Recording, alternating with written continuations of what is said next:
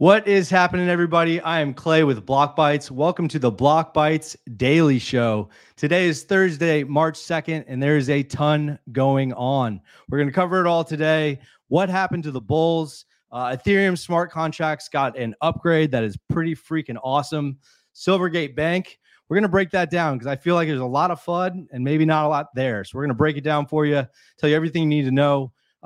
Importantly, there's a war right now going on in crypto with the SEC, with others that are teaming up. We need to do the same. We've got special guest Ellie Terrett here from Fox Business. We're going to have her share all the insights that she knows on what's actually going on. Tons of alpha for you guys. Everything you need to get your day going. Let's get the show started.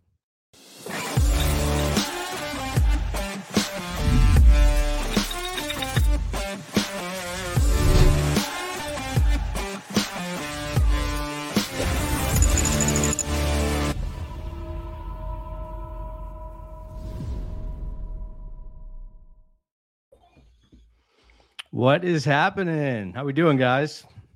Guys and gals? Great. How are you doing? I am doing very, very well. It is a lovely day here in Florida, and I keep forgetting you're in Florida. I'm so jealous. Yeah, both of us are. Yeah, the greatest state of the union. Oh, it's like 40 degrees and slushy and gross in New York today, so I envy you. I was gonna say, like, you're like, not only are you living through crypto winter, but you're actually living through real winter. Real winter, yeah. And it's March 1st. Like, we should be having some kind of, sun at this point. A little bit warmer weather, but I think we've got a few more weeks of winter, sadly. Yeah, I think I think they saw the groundhog, which nobody really talks about it anymore. But the groundhog saw its shadow. Groundhog Day is my birthday, so it's like my favorite day of the year. No way. That's so cool. But he always disappoints me. He always gives us more winter. Yeah, I feel like he sees the shadow every single time. So, well, Ellie, it's amazing to have you here. Thank you for agreeing to come on short notice. I know that you are super busy and deep in the trenches of all the things SEC, XRP. You've got a ton of stuff going on. So, if you could just give us a quick intro as to who you are, and then we'll jump into the meat of the show. Yeah, sure. So, hi, everybody. If you don't know me, my name is Ellie, or I go by Eleanor on Twitter, Eleanor Terrett. I'm a journalist / producer for Fox Business here in New York City. And I have been covering for the last year, mainly the SEC and regulations and crypto specifically, but more as it relates to kind of the regulatory side of things. And also the XRP, the Ripple SEC case, which is very hot on the list of topics right now, because we are actually waiting for a resolution. Everything is in the hands of the judge, and this case, as many of you know, will have big implications on the industry, which I'm sure we'll get into later, Clay, when we talk about that. But yeah, it's a lot of stuff happening, and I'm a busy girl, but I love this space, and every day is a new adventure. It most certainly is. We just started the Daily Show about, I don't know, like what, Corval, 2 weeks ago? Was that right? Yeah, I think so. Last week was our first week.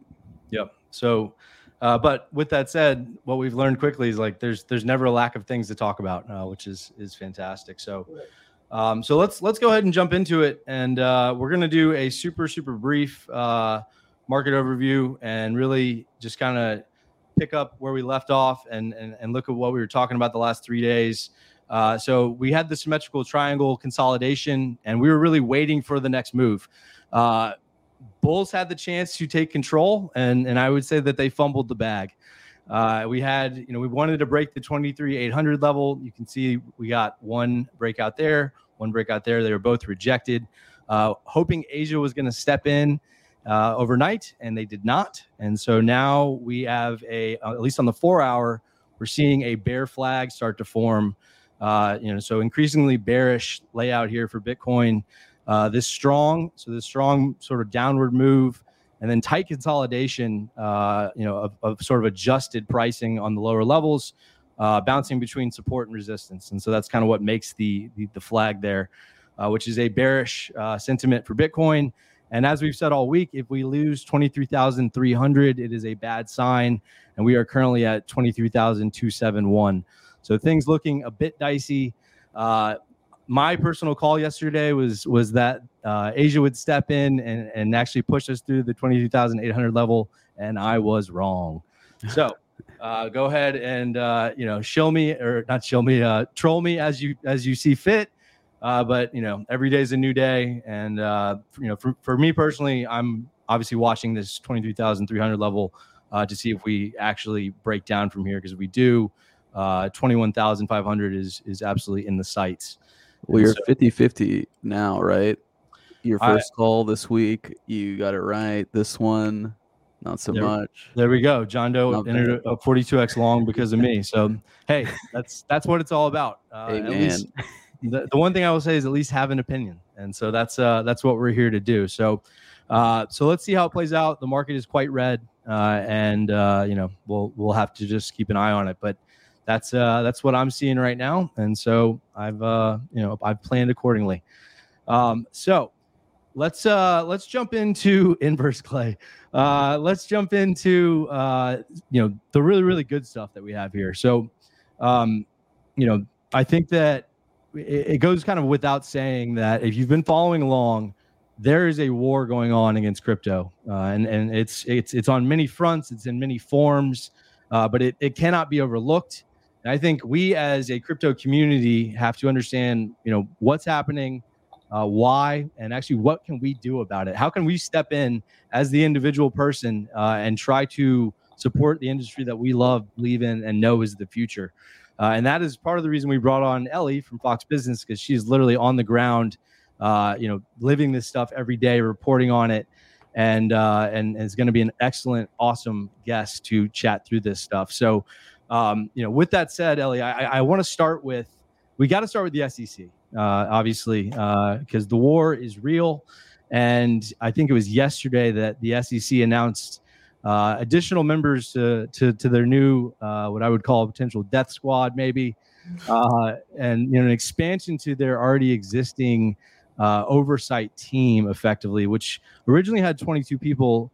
And so the crypto assets and cyber unit had 22 people. Now it has 50, and they're adding more to that 50. And so to me, obviously, they're gearing up for additional opportunities to open court cases, to do all the things that Gary has done up until this point, and it's nothing surprises us now. So what do you guys make of this? And Ellie, what are you hearing about kind of this SEC move? Well, I think it makes sense, right? I mean, they announced this ramp up of hiring last year. I remember we reported on it, and it at the time, we're like, okay, that makes sense, because they really were, we heard Gary Gensler saying all tokens are securities, the majority of tokens are securities. And then that was 2022. And then 2023, we're seeing this flurry of enforcement cases from the SEC. So, it's no wonder that they are ramping up their hiring. They need as much manpower as they can get to, bring these cases. And it's all lawyers, right? So this is legal stuff. They're, going through tons and tons of documents. They're, it's a process, right? And you need the manpower for that. So this really didn't surprise me when I saw this article coming out. But, the SEC seems to be, even though everybody in the space, even, Congress, other regulators say they're being too heavy-handed, they just don't seem to be backing down, right? If anything, they're ramping up their ammunition. And I had a statement through yesterday from the SEC. I do reach out to them, when we write a story about them, which seems to be, pretty much every day at this point. Mm-hmm. But they have been more responsive with me. And yesterday they sent me through a statement just about litigation and how they were looking forward to winning case, or not even say winning. They were looking forward to additional decisions on court cases. I'll just read you the quote because I have it pulled up here, but. They said, we're in active litigation in cases raising the application of our securities laws to crypto assets. Our enforcement division has been quite successful so far, and we look forward to additional court decisions on these issues. And that was in response to me saying, what's your response to Gary Gensler saying everything aside from Bitcoin is a security? I'm not sure if you saw Ripple GC, Stu Alderati.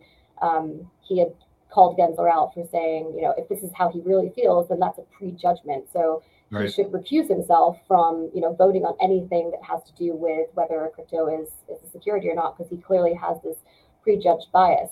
They didn't address that in the response that they gave me. They just gave me that statement. But from that, you can see that they really are, there's no stopping them. They are confident in their mission, and they're going to keep going. And I think we should be braced for more enforcement actions over the next few weeks for sure. Interesting. Do you think their aggression right now is because they're kind of behind the ball, like they're trying to catch up essentially? Because with these recent, I do, and I think FTX didn't help. I think they were kind of caught with their, what's the polite way of saying it? Caught with their hand in the cookie jar. I don't know. Kind of like, they were caught like, they were so caught off guard by that, or some people will say, that they were not caught off guard. They were working with FTX. They were having meetings with Sam Bankman-Fried, which we do know is true. We know he met with Gary. Whether they were, whether there was any corruption there, I'm not the one to say. I'm not a lawyer. There's conspiracy theories all over crypto Twitter, but for sure they missed it, right? If anything, they missed it, and they had meetings, and they didn't think to ask Sam, what his compliance strategy was, because clearly he didn't have one. So I think that kind of made them, that they were definitely embarrassed by that. I think now they think, okay, we've really got to ramp this up now, because we kind of look dumb. We kind of missed this, and now the American public is hurting, and we're responsible for them. But had they caught it earlier, we might not be in the situation today. So I do think, yes, it's in response to something that happened, and that something was FTX. Yeah. Worst case scenario, they're corrupt. There's some conspiracy. Best case scenario, they were just incompetent, or their approach, soft approach was incompetent, right?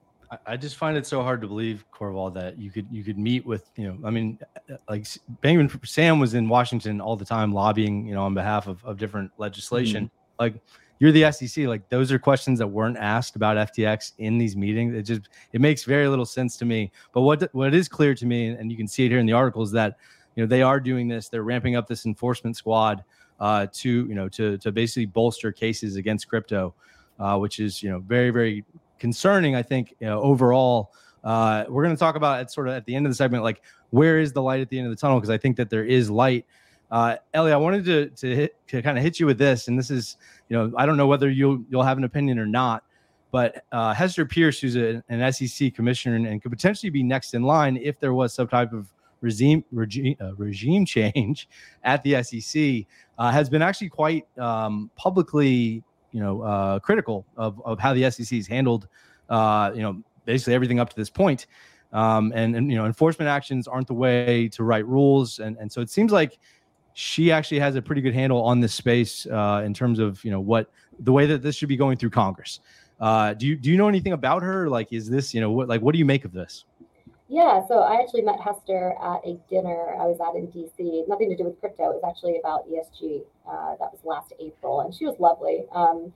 Very down to earth. She's very approachable, and I'm sure you guys have seen her tweets where she said, I'll be in Boston this weekend. If anybody wants to meet up and get coffee, or anybody wants to reach out, here's my email. Let me know. So I think she's very approachable, which is not something you see every day, and not something you see a lot from regulators, especially. They kind of make themselves unaccessible to the public, and I think Hester does a good job of breaking that mold.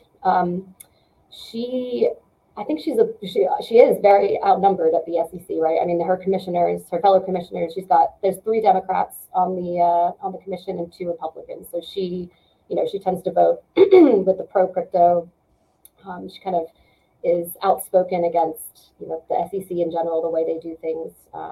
She never directly puts down her colleagues, of course, but she's come out and said, I don't agree with the way this was done. But I was talking to someone today about her, actually, someone who has dealt with her, who is registered with the SEC, and has had meetings with her.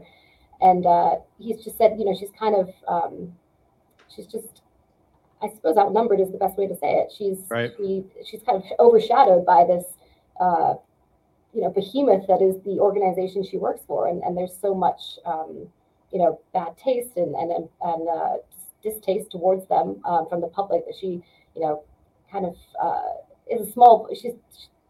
it's a small voice. It's, you know what I'm trying to say? Like she's kind of she's a small fish in a big pond. Exactly. Right now. That's exactly what I was trying to say. Yeah. So she's trying to do great. She's trying to do good, and she is. I think she's a great advocate, but she can only do so much. Is what I'm trying to say. She's got this organization that she is part of, and these colleagues that don't agree with her. But this stablecoin stuff that she has brought up, I think that is important, because right now there is confusion with how stablecoins are going to be viewed, right? Because Gary said BUSD is a stablecoin until Paxos stop minting it. So where does that leave companies companies like Circle, companies like Coinbase, people who have stable coins, people that issue them, people that use them every day? They really have become the backbone of crypto, really, right? Because it helps us not have to trade in and out of fiat currency. When we trade cryptocurrency, we can just use stable coins. But there is no industry without them. That's for certain. Exactly. So you go after that, you're basically going after the spine of the industry, I feel. Yep. Yeah. So I think she's doing a great job. It's just hard to be a standout voice in this industry, right? Well, given that the SEC chair is appointed by the president and then confirmed by the Senate, is my understanding of how that goes down. So I assume that we're going to be dealing with old Gary G, for at least the next 2 years, unless there's some I don't know why there would be a shift at the top in this strategy. So I think that he's probably here to stay, and I think that's probably pretty apparent. I wanted to ask you another question. So you put out this tweet about INX Group, who has a token INX, and they are already in crypto. Of all the people who have registered with the SEC, I think they're probably the most real crypto company. Everything else looks like things that I really hadn't ever heard of, seen, or just straight up didn't matter. No offense to them, but that's kind of the way I saw it. So, did you get a chance to talk to Alan and just break down here what the point of this tweet was? Yeah. So actually, it's funny you say that. So I talked to Alan right before I came on the podcast with you guys.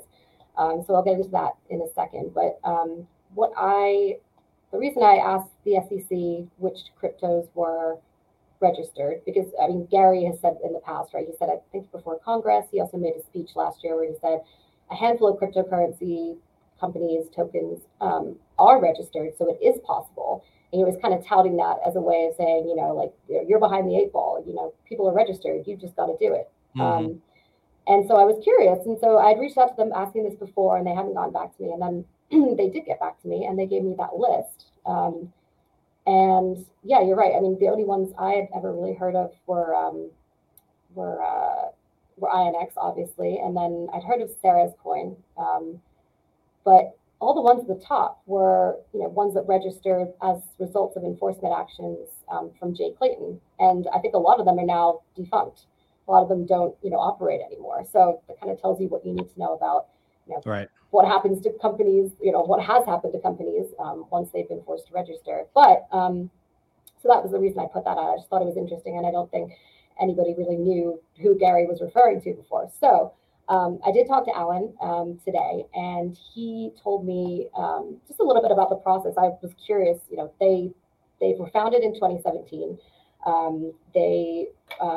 It was kind of on the back of the ICO crackdown, right? Under Clayton, it was 2017, 2018. They were going after these ICOs. He told me it took them, the whole process took 950 days to complete. Wow. Yeah, and it cost them about $2 to $3 million in legal fees.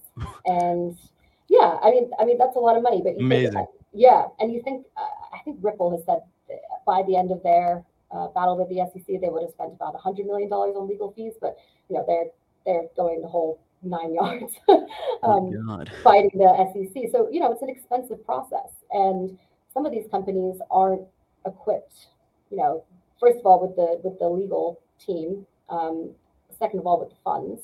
Most of these crypto companies are startups, and they're just trying to get bigger, and they're trying to make money, and they're trying to get a foothold in the industry. And it's not possible when you have these expensive processes that and frankly, at the end of the day, you can have a meeting, as we've seen with Robinhood. We saw that with the Winklevoss twins. You can have a meeting with Gary Gensler. You can have a meeting with the SEC and come in and talk to them, right? That's Gary's thing. Come in and talk. They'll still get, they'll still get actions against them. Robinhood Right. got a subpoena in December, and they had a meeting with the SEC in October. The Winklevoss twins, Gemini, that's been charged now by the SEC. They're in a lawsuit, and it's kind of just the messaging is so. And I talked to Alan about this. He told me it's like the messaging is just so kind of, it's just unfriendly. It's a little bit messed up that Gensler is saying nonchalantly, come in and talk. We're fine. Come in and register. But there is this whole process. It's expensive. It's time consuming, and it might not do you any good at the end of the day. Yeah, 3 years, $3 million is not the kind of time that anybody in this innovative space that moves this quickly it's just completely out of the scope of reality. Right. I just want to mention one other thing too. Interesting. So you register with the SEC. They oversee Regulation A's, right? And you'll see on the list of things that I put up, there's that second list is people who filed Reg A forms, I believe. And and so I said, that's the SEC oversees that. And he said, the path of least resistance right now is kind of going the way where the SEC doesn't have oversight, which is for filing a Regulation D form or a Regulation S form, which are both not reviewable by the SEC. And that is, you can only, I guess, do business with, sell to accredited investors. And that is what apparently a few companies are trying to do, because they know the Reg A path is expensive and time consuming, like I said, and Reg D and Reg S, you don't deal with the SEC. So people are literally avoiding the SEC by going this kind of back route. And at the end of the day, you don't want to just sell to accredited investors, right? If you're a crypto company, you want it to be engaging with the general public, but you can't do that without coming head to head with the SEC. So I thought that was interesting.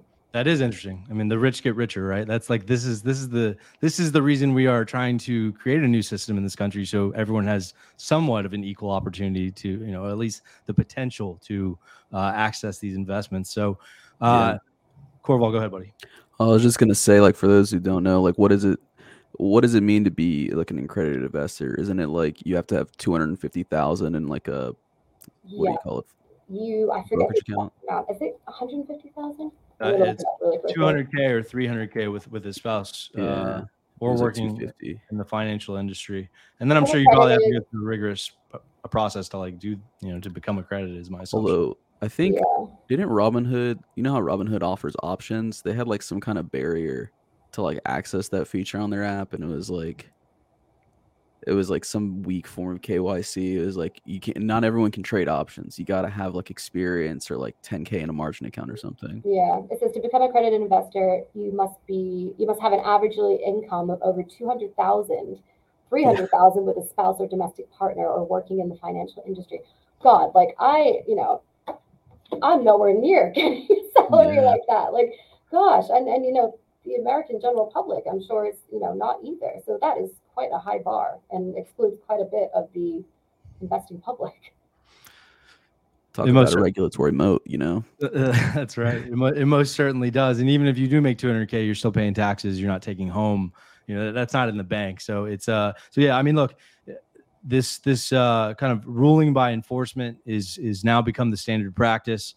And Corval, I don't know, did you get a chance to see this CFTC article about going after DeFi? I mean, really, like, the scary part is that this could be a war on two fronts. Like, it seems to me that the CFTC is trying to step in and take these the oversight from the SEC and say, this is more of our jurisdiction as a derivatives regulator, which in my opinion may be a good thing. But if it's coming from both sides, I don't think that is a good thing. So Corval, what was your feeling on this?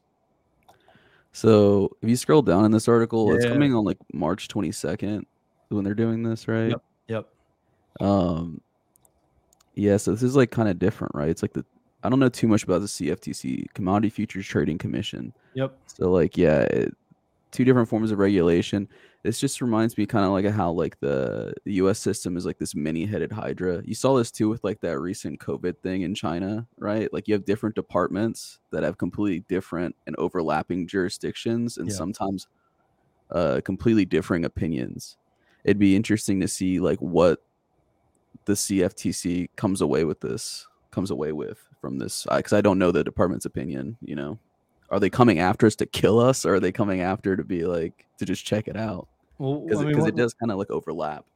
Yeah, I mean, one thing I do know is like they oversee like derivatives markets specifically, and so DeFi is now like that kind of puts DeFi in the crosshairs more specifically, I think, for the CFTC oversight. What was the only piece that was encouraging to me is at least they're bringing in Fireblocks, Trail of Bits, a couple of VC firms from this space, and some sort of blockchain intelligence firms to be on this panel. Like it seems like they're open to discussion. Yeah. Whereas it's not like you need to the authoritative way of saying you just need to come to us, comply to what we want, and that's it. And so I was at least happy to see that. I get the feeling that they'll have to be more open just because of how weird DeFi is. I mean, we've talked about this before, where a lot of like decentralized stuff is not truly decentralized, but there are a lot more layers between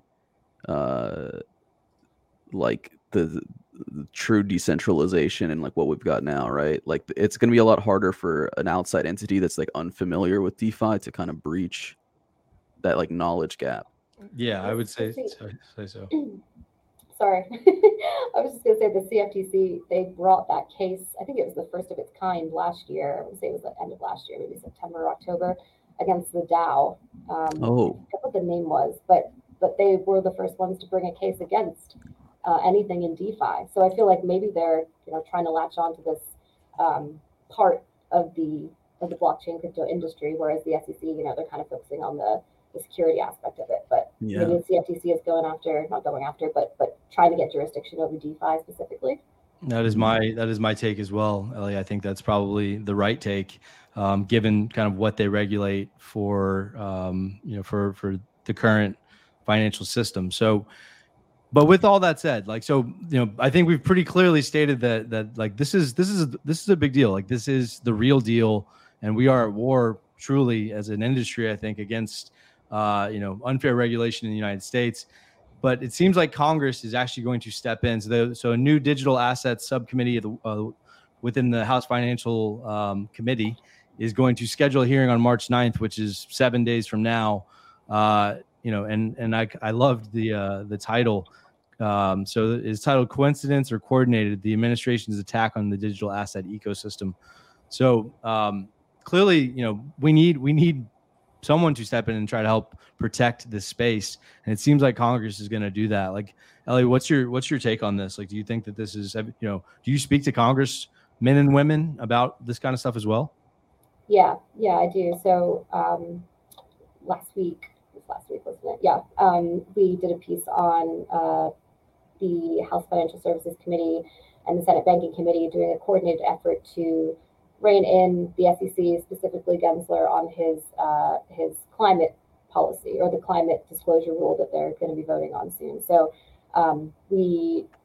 involved in that was Senator Tim Scott, who you see in the article there, Bill Huizenga, and Patrick McHenry, obviously, who is chair of the House Financial Services Committee. And he was the one who put together this kind of subcommittee on digital assets. And I believe it's run by, or it's going to be headed by French Hill. He is a Republican congressman from Arkansas. And they have that hearing, right? I think that hearing is coming up on March 9th.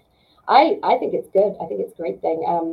Last year, we had Pat Toomey, who was the ranking member on the Senate Banking Committee. He was kind of the crypto advocate, I would say. Senator Tim Scott just replaced Toomey as in that role of ranking member. Toomey, I think Senator Scott he's crypto friendly. He's an advocate of the space, but I think Toomey really went above and beyond, was really a believer in crypto. So you saw a lot of activity coming from him, a lot of letters to Gensler's office, a lot of requests for hearings. But there was never a subcommittee that was specifically like a digital asset focus. So I think this is great. It'll, if anything, it'll make the SEC kind of be held accountable, right? Yeah. They could potentially ask Gensler to come up on the Hill for hearings. Not that he would respond necessarily, because he hasn't. And I think Tim Scott said that maybe even in this article, it's concerning that Gensler has never once appeared before Congress. Right, doesn't respond to oversight. Right. I think that is a little alarming from someone in such a high position who holds so much power, can't answer to the people who basically give him his paycheck. So yeah, I mean, I think this is a good thing. I think what really needs to be done and quickly is some kind of not quickly, not to rush it, but just to start the process again. There were bills last year. There was like the stablecoin bill. There was some kind of bill in the Senate. It was just like trying to come up with some kind of framework for crypto, right? Like people in Congress were interested in that, and I think after FTX, it kind of all just went quiet because Sam was involved, and now they're like, we don't want to make it seem like we're favoring anybody. So I think the process is going to be slow and steady, but we need it, right? Like obviously the industry is like begging for it, so as quickly as possible is great, but not to rush it. So I guess we'll see what happens. Yeah, good to hear. Tim Scott is I call it crypto curious. It sounds like. Yeah, yes, he is. Same with Huizinga and Patrick McHenry as well. So they have, I think March 9th is that hearing. March 8th, they reached out to Gensler, Gensler and the SEC, asking for communications between the SEC and FTX. The deadline for that, I believe, is March 8th. So whether they respond, I guess we'll see. So that'll be interesting as well. Hell yeah, I would love to see that. Yeah, I'm kind of curious as to like what could come out of this really. The intent to draft a new law, or because from my understanding, they're really limited into what they can actually do to modify Gensler's like behavior. Like, right? Yeah, they are. I mean, if I think it would be different if the Republicans held the Senate and the House, and I think they would be able to really force them to come in and testify. But because obviously the Democrats, which is Gary Gensler's party, they still have control over the Senate. They're not going to be going as hard. They're not going to be working as hard to bring him in as maybe if the Republicans were in power, that they would do that. And yeah, it is. It's kind of crazy, right? It's like these powerful people who are lawmakers, can't compel. I mean, I guess they can use subpoena power, but I've told there's a process for that, and it's not done very often. But it's crazy that these people can't get just this one guy who's kind of on a tyrannical rampage to come in and answer some questions. But what I think is interesting, so like I think we've painted a pretty frightening picture, frankly, from a lot of different angles, and but I guess if there's any silver lining is that, and I talked about this on Across the Chains last Friday, that with Coinbase launching Base and just their general position in the ecosystem, and Brian Armstrong being both what seems like a great CEO and certainly an advocate massively for this space, that we have people on our side, whether it's Coinbase or some folks in Congress. And Corval, you asked what could be actually done here, and I think that Brian Armstrong in this video sort of answers that question as to what Coinbase is expecting in Washington. It's about a minute long, so I'll just go ahead and click play. Can't hear it.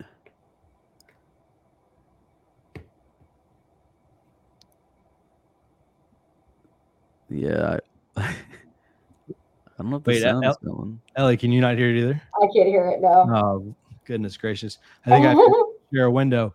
But effectively, he's saying that, so I'll get it fixed, but saying there's strong bipartisan support in Washington for, the right kind of legislation, and that Coinbase is actively in Washington right now, approaching the right folks to get that kind of stuff done. So, it seems like we have certainly, some people on our side that are have really, it's about money, right? You need to have the lawyers and the money to be able to get this stuff done, and the average person can't do that. And so that's sort of the gist of the video. But do either of you expect sort of like the clout of a Coinbase to be enough to like sway what happens in Washington? I'm not familiar enough with how things go in Washington to even have a true opinion for the viewers that would be valuable. From my point of view, I feel like obviously Brian Armstrong is a great CEO. He obviously cares about the industry. What's interesting is Coinbase is a registered company with the SEC. So they do, obviously they talk to them, they deal with them all the time. I wonder how much power, after what we saw with Sam and how he would lobby Congress or lobby Washington, lobby regulators all the time, how much power one person or one company can have over over the industry now that we've seen what happened with FTX and SBF. I feel like regulators and maybe even lawmakers would be a little bit more cautious. But Brian's obviously doing it for the right reasons, and I think Coinbase is huge, right? They're the biggest exchange in the U.S. They definitely have some influence. They have some great lawyers as well. So I think it's a great start for sure. Whether it will make the world of difference, I think we also need to hear, and I know you're going to bring this up next, Clay, but we also need to hear from the investors as well, the everyday investors, because really that's who Coinbase is fighting for, is for their customers, and they in Congress and the regulators need to hear from the people using this technology every day, because it's all well and good to have a hearing and listen to 3 academics talk about why blockchain is great or why blockchain is bad. But at the end of the day, are they really using this technology? They're super smart and they're giving their opinion based on what they know. But at the end of the day, it's just it needs to be grassroots. And I think what you're about to bring up with Coinbase Crypto 435, as well as the DCTA, the Digital Currency Traders Alliance, those two organizations, or Coinbase and DCTA, are really pushing the boundaries, kind of being on the front lines of getting retail involved. Yeah, absolutely. Corval, were you going to jump in there? You looked like you had. Oh, no, not really. I think you covered it. Like, I was just gonna say, yeah, like the constituencies are what's like important, right? If you want to get a law passed, is you really got to let your like actual representatives know. Yeah. Like Coinbase is like a big company, right? And that is good, but we also don't like to think too much that like a big company can just straight up directly influence policy. It means a lot more to people if like you show up to their little parties, political parties, like the events, and you meet the senator or whatever, and you say, "Hey, I really care about this." Well, Believe it or not, they actually do care. I think that's kind of what this is. It says, we need thoughtful policy makers. So that's kind of your point. Got it. This is the proper way forward. You don't want it to be like the CEO of Coinbase like meeting with Congress and that's what convinces them. You want it to be like he brings a big ass petition. Yeah.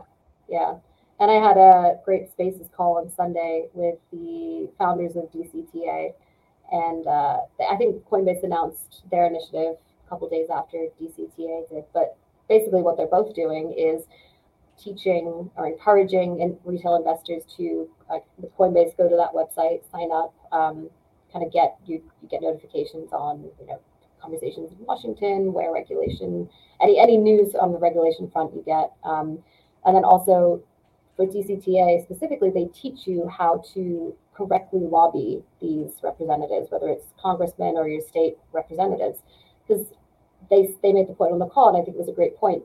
People, I think the American public tends to think that their opinion doesn't really matter, and rightly so, right? Because government's going to do what they do anyway. They're going to, pass laws, whether or not, which they shouldn't, right? I mean, they should listen to their representatives, but I think history has kind of taught us that, government will do what they want, but having your voice heard is so important, and I think people misunderstand that they can get involved and they can make their voice heard. So what I like about DCTA and same with Coinbase is that they're encouraging people to reach out to their representatives, and I think that is so important because that's what they do, right? That's what they get paid to be on the Hill for, listening to their constituents and making a difference for the people they represent. Yeah, for the people that elected them to be there. Exactly. That's for sure. I mean, look, I am encouraged by the fact that Coinbase is a $14 billion market cap company with obviously probably a very good legal team, I would imagine, who is representing us. And I feel like we need to do our part for the folks that watch this video now and watch it after to be a part of Crypto 435. And you do have to share actually a decent amount of information, your email, your phone number. The bottom line is, if the SEC or anybody else wants to come after you anyway, I don't care how anon you think you are, they're going to figure out who you are. You got to file taxes. They already can link back your wallet address to most of what you do. So I would encourage people not to be discouraged by that fact. And I think as a call to action, like we need to come together as a community. We need to come together as a group and stand up for this space because it's so important for the future And it's unfortunate that our government doesn't see the fact that we could be leaders in this space, from a technical perspective or from a technology perspective, excuse me. And so, yeah, so I just wanted to make people aware of Crypto 435 if you hadn't seen it from Coinbase, as I think it's a pretty awesome and fantastic way for us to get involved, and support the little man, support the big cause. So, and little woman as well. And so, Ellie, we've been here for a while, and I know that you have things to do today.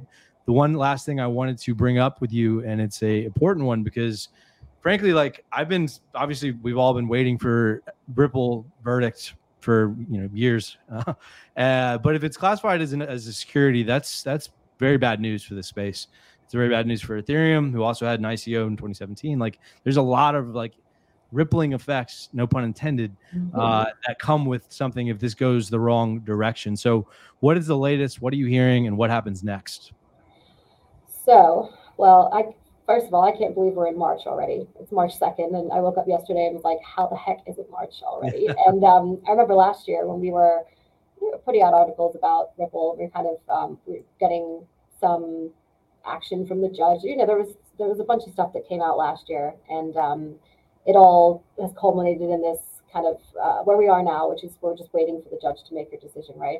But I remember last year just being like, oh, well, there's probably not going to be, and I was told this, people said there's probably not going to be a resolution or some kind of decision on summary judgment until at least March of next year. And I remember that felt like so far away. It's like, oh my God, but now we're in March. So yeah, I've heard from several legal minds involved with the case that probably by the end of this month, there will possibly be a decision from Judge Torres on the summary judgment. So summary judgment basically is, she decides whether the SEC has a case, whether the SEC has the right to bring this case. If she agrees with them, then basically that's saying that they win, essentially. If she says there's not enough evidence there, if this needs to go to trial, then we're going to be facing a lot more time with this lawsuit, probably a few more months. But yeah, so it could be by the end of the month. We'll see. The thing that I've been watching as well is the Hinman documents. So we know that Ripple was able to see them. We know the judge has seen them. So everyone involved directly in the case, Ripple's lawyers, they've all seen those Hinman documents. And Rosalind Layton, who is a contributor for Forbes, and she's written a bunch of articles about the SEC's oversight, she has actually put in a motion to Judge Torres to have those emails revealed to the public. She says it's in the public interest that we see what's in those emails. So, and then she was also endorsed by Empower Oversight Group, which is the advocacy group.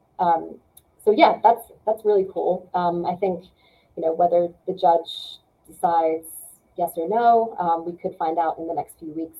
I think everybody will be very interested to see what's in those emails, just because there's been so much hype about them, right? Like Bill Hinman, was he complicit in this whole thing? Was he not?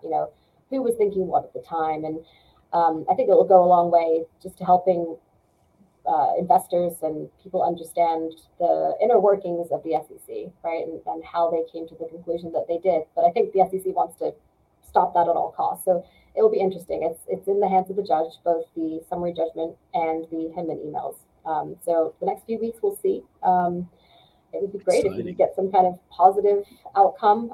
Yeah, we could use it, right? Yeah, absolutely. And I think, and I have been hearing from people, not people close to the case or anything like that, but just people who are in the industry and have seen everything going on with the SEC in the last couple months. They say, how can Ripple win?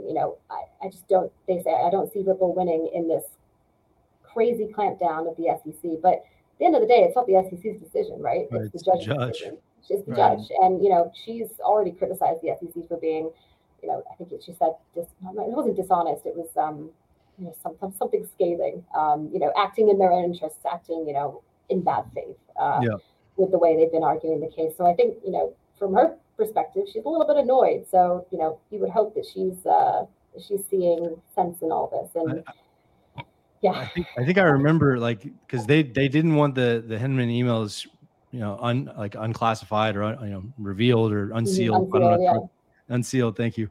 but they also wanted to use them as evidence against Ripple. So like they were playing both sides of the fence. And I think the judge took a degree of like. They completely changed their timeline, didn't they? They said, this was the reason that we want them to be under wraps. And then they said, well, actually, then they just changed their mind completely. It was just this whole thing. And I remember just everybody, especially on crypto Twitter, just saying, how can you be so, like fickle? Like you said one thing last month just to suit your own case, and now you're saying something different. So there's definitely some interesting tactics here going on. All right. See. But let's hope for a good outcome. You're right. The space could certainly use some good news right now. Yeah, I mean, and that's there's so much impact behind the final verdict of that judge's decision that we really need to hope that it goes the right way. So, well, we've covered a ton of ground. Ellie, you are awesome. Thank you so much for coming on. You guys are awesome. Thank you for having me. And anytime you want me back, I'll be happy to. All right. Well, we're gonna. Emmett, so we'll just drop you out there and you should be good to go. But thank you again. All right, guys. Have a great rest of your day. All right, you too. Bye. Wow, so much stuff going on in the world, bro. Yeah. It's so much stuff going on Capitol Hill, bro. It is fascinating that like that's someone's pure, like that's her whole job is like literally to like chase down the SEC and get information and I guess that's journalism. I'm describing, but it's pretty cool. Yeah, that's journalism, dude. Trying to talk to people that do not want to talk to you. Yeah, that's right. Get them to tell you things they do not want to tell you. Yeah, man. I mean, but seriously, like I would like to try to do my part in whatever Coinbase, initiatives or otherwise, because I think it's super important. So let's carry it on, my friend. We've got two topics that we're gonna kind of run through today that I think are both pretty cool and pretty new. And so there's always big things that come out at ETH Denver. We were supposed to be there. I wish that we were, and we did not get a chance to go. And it's unfortunate, but we have basically heard from lots of folks that are there. And there was a big announcement for Ethereum EIP 4337. So account abstraction or smart, basically. We need to come up with better terms that everyone's going to understand. But the one that I read in the article was smart accounts have been effectively, released as far as EIP 4337 as an Ethereum proposal that enables accounts to be abstracted from the blockchain. And there's a bunch of use cases that make this really, really cool. And account abstraction seems to be the next wave of what's going to make this ecosystem, this industry, much easier to use for everyone who doesn't know about private keys and everything else. So what do you have on this, dude? Yeah, so I'm not the technical genius here, but it's pretty cool how this was implemented, because this is like just like an additional contract. This EIP is just like a standard, right? A smart contract standard. But it allows it pretty much on anything. This will facilitate account abstraction on anything that runs the EVM, which is pretty tight, dude. I kind of am looking forward to seeing this. The only two implementations that I know about it already, I saw an article about Safe, which is like a Gnosis spinoff that is going to that allows like account abstraction, and I know Starknet has it like baked in too. Yep. But yeah, I think this is gonna be pretty huge because it allows like a lot of stuff from what I could tell. Not just like easier like account recovery, like you can give like essentially like 4 or 5 people like the ability to like essentially like return the wallet's access to you if you forget like your key or whatever. But like also like other kinds of like just like weird shit, the kind of shit you could do with like a bank account. Like you'd have like a cosigner or whatever, be like the gas fees are paid by this other account on this, or I pay gas in Doge as opposed to ETH. Right. Whatever. It's pretty sick, dude. It really is. I mean, this one sentence, new users no longer need to learn about complicated seed phrases or technical processes of setting up a wallet to onboard in a decentralized world of crypto. Like that is, I mean, like, let's be honest, that's the number one blocker that I see all the time. Like when we're in a bull run and your friends want to get in, you get phone calls every day saying, hey, help me. Like I'm trying to get my money out of Coinbase to MetaMask. Like, how do I get things over to Avalanche or to Phantom or to Arbitrum or whatever? And I think account abstraction is going to go a long way in helping normal people get into this space. Let's see what comments we got here, because we got. Dude, yeah, this is like basically what I said. Just kidding. Beavis is saying like the way, really smart way here. Basically, an external mempool that bundles transactions and shoots them off for people via the smart contract. Hell yeah, dude. Account abstraction is the future hot stuff. I don't want to talk about Sol, but I think that there's this dev called Armani who built XBack at NFT, which is a wallet based on account abstraction. So yeah, I mean, there's use cases that are already being used. Like, I know it was announced, but this is probably the biggest thread that's going around Twitter right now, relating to EIP 4337. So basically, it enables any authentication logic, not just private keys. I'm assuming that and in the comments, correct me if I'm wrong here, but my assumption is that like you can probably build front ends that are abstract outside of the blockchain that don't require a wallet to access, like maybe an email, or maybe something of the along those lines in terms of account abstraction. Like that would be a game changer if that's what DeFi protocols are able to do moving forward. Gasless transactions, bundled transactions, Beavis commented on there. But basically John says this is a huge step change in how users interact with blockchain, and they don't need to understand how blockchains work just to use it safely. So that to me is an enormous step forward for the space.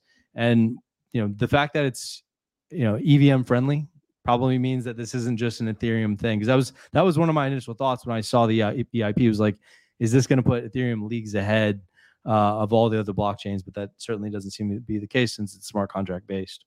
Yeah, I think they said like they're planning on eventually like putting it in directly into like the underlying Ethereum software, like straight up. But yeah, one of the sales pitches I saw like associated, I think, with Safe was that it's like making a Web 2 experience, accessing Web 3 with a Web 2 experience or something like Right. like that's kind of where we're going with this in terms of like narrative shift. But it's like the similar thing like of rounding those sharp corners in crypto, like to make it like a nice family friendly thing to use. I think we need a lot more stuff like this. An ass load more. But it's a huge step forward, like just John Rising is saying here. Yeah, so you can just have an enterprise wallet that every user's TX is routed through. So yeah, so it's an absolutely massive step forward. I'm going to be super fascinated to see how how different DeFi protocols implement it. He goes on to say that that they are planning to deploy it. So it's permissionless. We deployed it on Polygon, and have plans to deploy our infrastructure on every EVM that we can get our hands on. So clearly they're going to be using it, and it's exciting times, really. Like, since I've been here since 2017. People have been, some people have been here since 2013. It's taken 10 years to like get to the point where we actually start thinking about functionality for the masses, and so it's very exciting that we are now at this point where it's it's coming true. So definitely something to watch. I know for the folks that are big on Phantom, Andre Cronier's put out similar articles about Phantom implementing account abstraction and feeless transactions, and being able to use other currencies besides, or other tokens besides just Phantom for gas, things like that. So ton of use cases and a really bright future ahead. Cool. All right. You want to talk Silvergate? Yeah, I actually just want to hear why you say it's not a big deal. Like, cause when we talked about this, you were just like, man, it's fucking nothing. It's a nothing burger. It means nothing. I mean, I wouldn't say it means nothing, but like, all right. So for me personally, on a personal level, to the 35 of you who are watching right now, if you wouldn't mind, hit the like button. That's a personal request. But my personal feeling on this show is that I want to have us try to cancel the noise, like separate the fact from the fiction, because there's so much FUD and stuff that circulates that gets picked up by the media and by crypto Twitter influencers and blah blah blah, and some of it's super impactful and some of it's not. And so my hope is that this show actually breaks down why we think it is or is not. And so that's what I'm going to do here. But like, you can see like the headline of this Yahoo Finance article this morning: Silvergate's big crypto losses feed watchdogs' worst fears. Like clearly, like, stoking the fire that this is a, another huge drama within the space. And while it is definitely unfortunate and it's not a good thing by any means, this has been going on for, since January of this year. And so, I think that to sensationalize it like this is an overreaction. And then, actually the tweet I'm about to show you, like, I like the work that Adam Cochran does. It's nothing against him, but like, this was a few days ago or yesterday, he put this out. Silvergate's death spiral is going to be rough for crypto. I don't think retail realizes how much money the market makers move through via SEN, yada, yada, yada, right? So my personal opinion on this, and I'll back it by facts, is that this is not a good take. And it actually just, it creates kind of... What's that? Get his ass, bro. Fuck him up. It's nothing against Adam at all. It's personally just like not a good take. So basically, Silvergate was the biggest domestic crypto bank in the space, and they are publicly traded. We could see their financials, and going back to sort of January, this isn't a new thing. So basically what happens, the FTX debacle went down. They had a massive bank run, about $8 billion bank run, and 68% of their assets on hand were wiped in that bank run. And so this is going back to like January. And so, this, again, like this isn't a new situation, right? So, but there's a couple fascinating points in it. And then I'll say why I think it's a nothing burger. And so, basically, this was a Wall Street Journal article that put out when they lost the 8.1 billion, or 60% of the total deposits at the end of September of last year, by the way. So in 1938, the Federal Reserve put out a study that in the Great Depression, effectively, the average deposit decline was 38% of like 9 banks that went under, 9 major banks. Silvergate had a 60% decline in 1 quarter of their deposits. So think about like the magnitude of how drastic that was for Silvergate as a company. Pretty massive. So to me, I just thought that was like incredibly interesting to compare the collapses. And so my point is, the writing was on the wall. Like if you saw this, back then, like there's been this isn't new. There's been a massive amount of time for institutions to prepare for this. Go ahead. You got a question? No, I was clearing my throat. But I mean, I guess I could say, Chewy, that's right. Everything in crypto is a nothing burger, except for all the things that make me money, dog. No, but yeah, I mean, so what you're saying is like they were already dead? Like, yes. Like it's already been over. It's been over. This is nothing now. In January, Shindaru, dude. After this happened in January, Silvergate's market cap as a publicly traded company fell to $340 million. Like, John Steps brings up a good point, though. Do they hold any stablecoin reserves? So I'll get into that as part of the backing Genius up of why this is a nothing burger. At least at this juncture. At the time, it did not seem that way, and I'm sure there was a lot of people scrambling. And to your point, John, yes. Circle and USDC was, a lot of it in terms of deposits was routed through Silvergate. So it was a big deal back then, but we've already sort of been through this is my point. And so here's 3 examples. This was in November of last year. The FUD about Silvergate and risk for USDC Silvergate is one of more than 10 banks that we work with globally. We hold a small portion of USD cash reserves with Silvergate to support settlement with their customers. Fine. So like that, we can kind of check that off the list. Let's keep moving down. Paxos comes out yesterday or today, this morning. Paxos does not have any material exposure to Silvergate. Paxos priority has always been the protection of its customers, funds, assets, etc. Cool. And then Coinbase, and this was also yesterday, Coinbase jumped ship from Silvergate, moves prime customers to Signature. So they've found a new bank. And so the writing has been on the wall. They've had, since November when the collapse, really started happening in terms of their stock. All of these companies had contingency plans, and they've been planning ahead for this. And frankly, the nail in the coffin came a long time ago, I think, for Silvergate, when they had to, liquidate, what was effectively 9 years of profits. In the form of government treasuries that they had been buying to back up as their collateral reserves for their assets. So they lost 9 years of profits, like overnight. And so when that kind of shit happens with a publicly traded company, like, good luck. You're probably NGMI, not going to make it. And so, I personally believe so. Like, all right, so I'll take a step off my soapbox, but what I will say is my personal opinion on this is that this is not a stake through the heart of crypto by any means. It's actually like, if we look in the rearview mirror, to me, it's actually more of a bottom signal than it is anything else. Like, wait, I got one last point. What if they got loans they want to call back, like that second tweet in the Adam Cochran thread? Like, what was it? I got it right here. What if they come for Sailor's Bitcoin? Where is that? Whoever buys the debt can decide if they call the Sailor loans. Like, do we know what debts Silvergate owns? No, but they are, all of their filings are public, so we can certainly find out. Ooh, all right, we'll do that on a part 2, bro.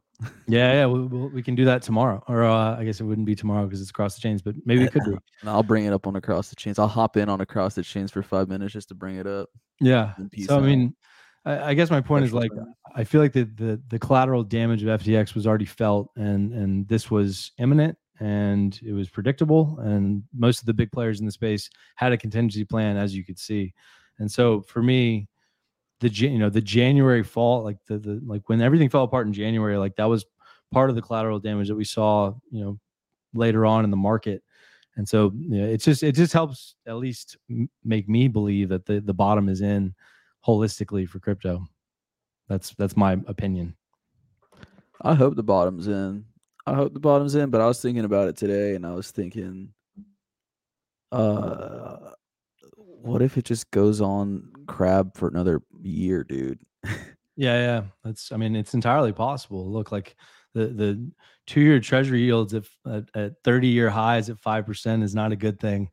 I was gonna buy some T-bills, dude. You got an account on Treasury Direct? No, I don't.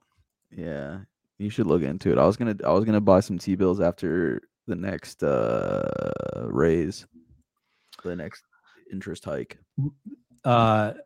I love John's comment. I can hear Nick's voice on second and third order effects. And frankly, maybe we should talk about this on Cross the Chains, because if you do dig in and find out there's a bunch of debt that can be purchased, then maybe it's a different conversation. But yeah, so like, why, like, out of curiosity, since you've brought up buying treasuries, like, when you can be in DeFi and make even 16% on stables, why would you buy treasury bills at 5%?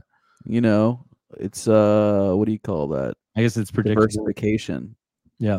Right. Oh, there might come a time where I wanted to sell out a T-bill so I could buy, I don't know, like an ice cream or whatever, but I don't want to touch my DeFi stuff.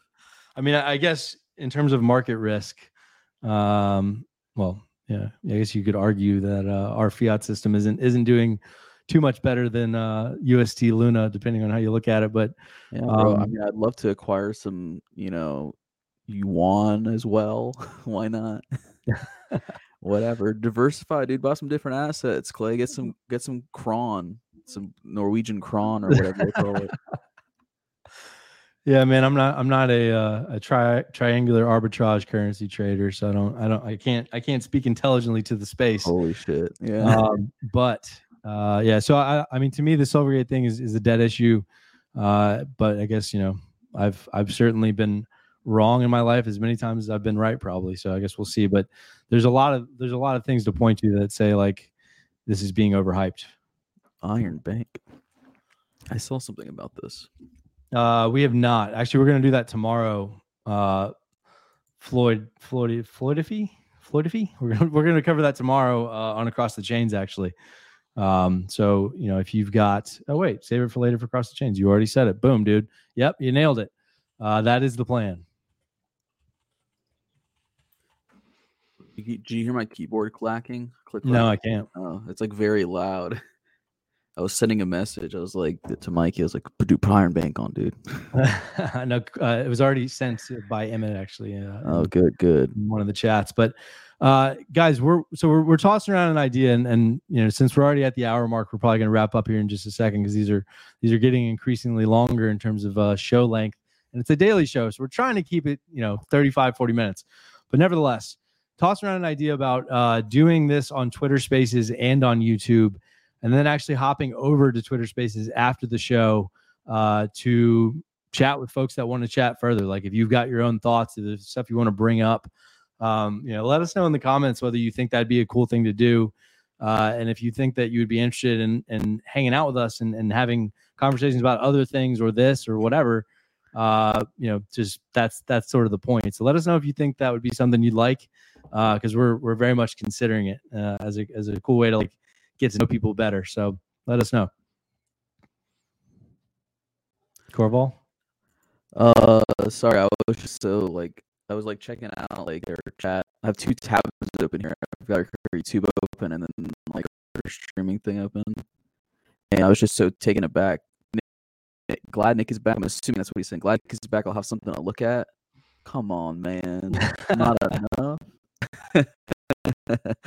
No, yeah, I kind of want to do the Twitter Space thing. So I want to chat with our chat some more. I think it's pretty fun. Yeah, if they're open to it, we could probably just give it a try anyway. But yeah, thanks for coming out, guys. I think this is the end of the show. All right. Yes, sir. Yeah, we covered a lot of ground. I saw earlier in the comments, Megan Noob TV asked what we covered. So we had Ellie Terrett on Fox News or Fox Business, excuse me. And she basically covered everything that's going on with the SEC, the CFTC, the regulation in Washington, expectations with Gary Gensler, the potential outcome of the Ripple case, and more. So if you didn't get a chance to catch it, she's on the ground. She's literally in the trenches writing about it, researching, getting the information from the actual folks in Washington. So fascinating discussion. It's always great to get an insider's view and learn more as we can. So yeah, man, I think we're good to go, buddy. All right. Well, thanks for coming out, guys. Like, subscribe, retweet, tell your friends, tell your mom, tell your dad, tell them about us. That's right. What he said. As Corval said, we're live Tuesday, Wednesday, Thursday, Friday at noon. We got Across the Chains tomorrow. Yeah, we appreciate it. You hype up the show if you like it. Let other folks know. Hit the like button and subscribe. And we will catch you tomorrow at noon Eastern for Across the Chains. The whole crew will be there, and we look forward to seeing you as well. So have a great Thursday. We'll talk to you then.